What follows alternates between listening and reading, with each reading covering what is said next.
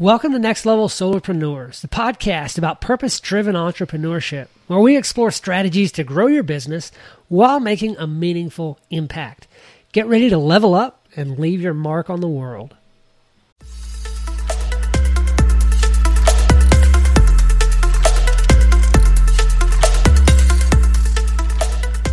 I want to talk a little this morning about overwhelm. You know that feeling of being completely overrun with too many things to do, too much on your plate, and it's almost like you're unable to cope with the things you have to do. You just can't even hardly push through. It's that moment when you get short on breath and you almost feel like you're about to have a panic attack. Yeah. Those are not good times. They're not fun times.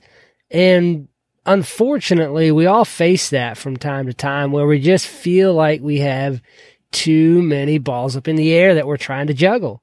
And, you know, once you get so many balls in the air, something's bound to drop.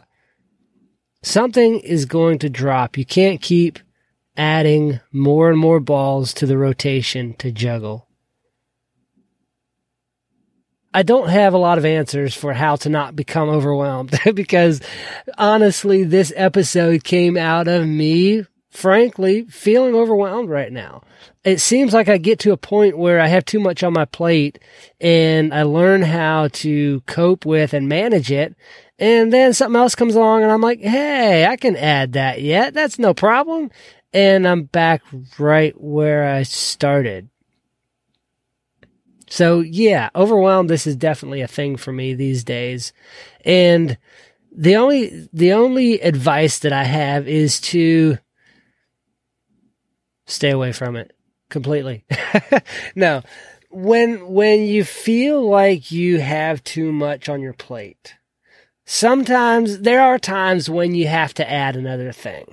When you just have to suck it up, buttercup, and just add the other thing and be overwhelmed for a while and push through and do it. There's other times when it's shiny object syndrome and you have a lot going on that you have to do, but there's this shiny new thing that you want to do, and so you go and try to add that into the rotation. Just don't. Like, recognize what's important. And recognize what can wait. Just because an opportunity comes along and it's a limited time opportunity doesn't mean you need to add it in. I've done that. I do that from time to time, and I'm telling you, it's not healthy. I'm feeling it. I'm feeling the stress, the overwhelm, the weight on my chest, get short on breath when I think about everything that I need to do. And I don't want you to be in that place. I want you to take a lesson from where I'm at this point in time, the hole that I'm trying to dig myself out of. Don't get yourself in that hole if you can at all help it. Recognize what's important. Do those things. Set those as your priorities. You know, the basic maintenance of your household, as far as, you know, you've got to earn money to pay for the roof over your head, the food you eat, the car you drive, and your electricity.